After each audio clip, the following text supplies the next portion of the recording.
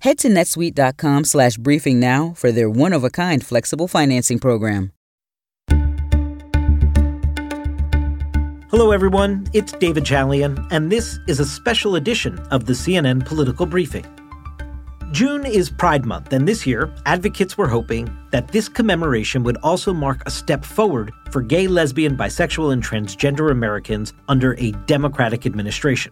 We want to wish you a happy Pride Month and let you know how proud we are to stand with you this month and every month. But even with Democratic control in Washington, significant legislative progress has run into a wall of opposition in the United States Senate.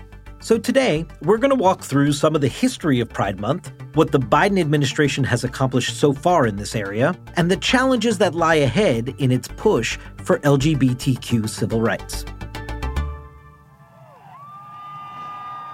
These days, Pride Month festivities, parades, and charity events happen every June around the country. It's been an official commemoration since June 1999. That's when President Clinton first declared June to be Gay and Lesbian Pride Month. 10 years later, President Obama expanded the observance to include the bisexual and transgender communities. We've got a lot of work to do to live up to the ideals on which we were founded, and to preserve the American dream in our time for everybody, whether they're gay or straight or lesbian or transgender. But Pride Month has a much deeper historical significance. It all goes back to one night, June 28, 1969, in Greenwich Village, New York City, at a bar called the Stonewall Inn. By the late 1960s, the gay rights movement was building momentum across the United States, but there were still strict anti-gay and anti-trans laws all across the country. Now, by June of 1969, police had raided the Stonewall Inn before. But on the night of June 28th that year, the police were met with resistance. Over the next several days, thousands of people rebelled against police, and the modern gay rights movement was ignited.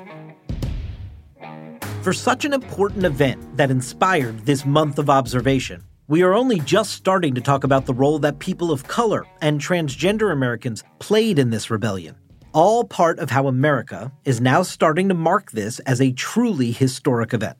And so today, on behalf of President Obama, I proudly formally announce that his designation of the Stonewall National Monument is happening right now.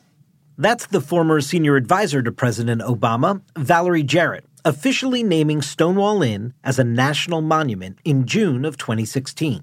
But more than just monument status, remembering Stonewall and Pride have been intertwined for a long time. The first Pride March in New York City was held on the one-year anniversary of the Stonewall Uprising. There were an estimated 3,000 to 5,000 marchers at that inaugural march, and today, millions of Americans march in cities across the country. So, this Pride Month, we wanted to take a look at what LGBTQ policies the Biden administration has enacted. And for President Biden, the issue of LGBTQ rights starts with reversing Trump administration policies.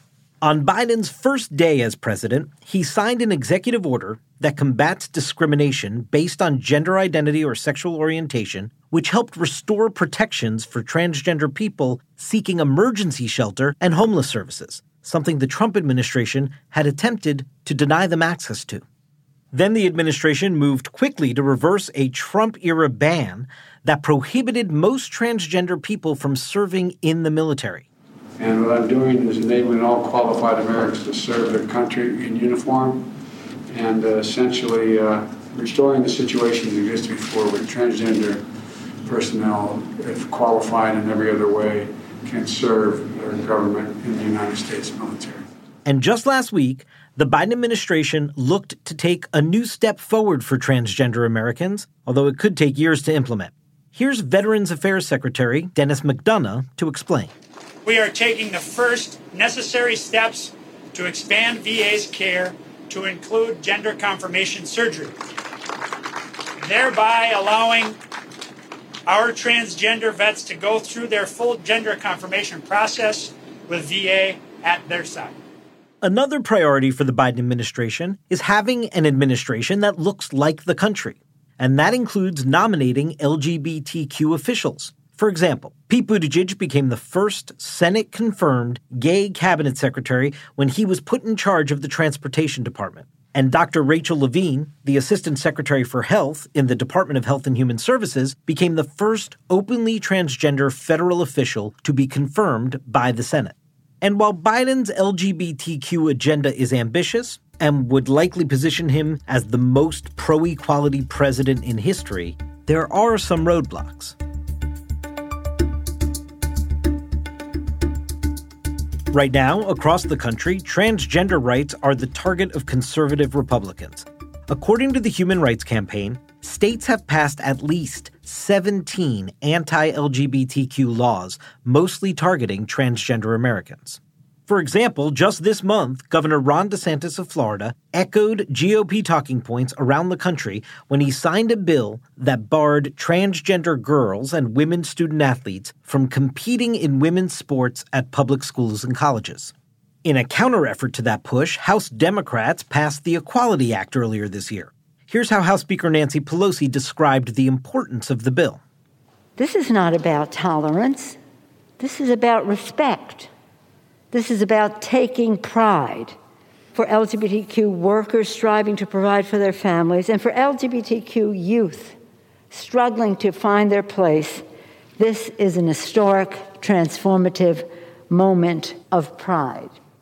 The Equality Act was originally passed by the House in 2019, but was blocked by the then Republican-led Senate. And even though Democrats now have the majority in the House and the Senate, this piece of legislation could meet the same fate this time around. Vice President Kamala Harris acknowledged how this is something the administration still has to get done earlier this week in Pride Month remarks. We've come a long way, but there's still so much work to be done. We know that we have the Equality Act, and we need to get passed. We know the issue in terms of the experiences our transgender youth are having around the country. But when asked about its legislative chances, Senate Majority Leader Chuck Schumer, who had hinted at potential action this month, said, quote, "It's a very busy June." And like basically every issue in Congress these days, there isn't a lot of bipartisanship expected. As much as Democrats are pushing for the bill, Republicans are firmly against it. Listen to Congresswoman Yvette Herrell of New Mexico debating the bill on the House floor. The Equality Act is anything but. Let's not be fooled by the title. It would likewise force both people and organizations in many everyday life and work settings to speak or act in support of gender transitions, including health. As for the Equality Act's chances of getting through the Senate, it's currently sponsored by 49 Democrats and no Republicans. And as you might expect, it's Senator Joe Manchin of West Virginia who is the Democratic holdout. Whether Democrats and the Biden administration are able to get this across the finish line remains to be seen, but many people's hopes are riding on it. That's it for today's special edition of the CNN Political Briefing. Thanks so much for listening. And please take a moment and be sure to follow us wherever you get your podcasts. CNN Political Briefing is a production of CNN Audio. Megan Marcus is our executive producer, and Haley Thomas is our senior producer. Our episodes are produced by Will Cadigan, Mimi Mutessa, Emmanuel Johnson, and Eden Getachew, and engineered by Francisco Monroy and Dan Dzula. I'm David Chalian. We'll talk to you again on Monday. Happy Pride.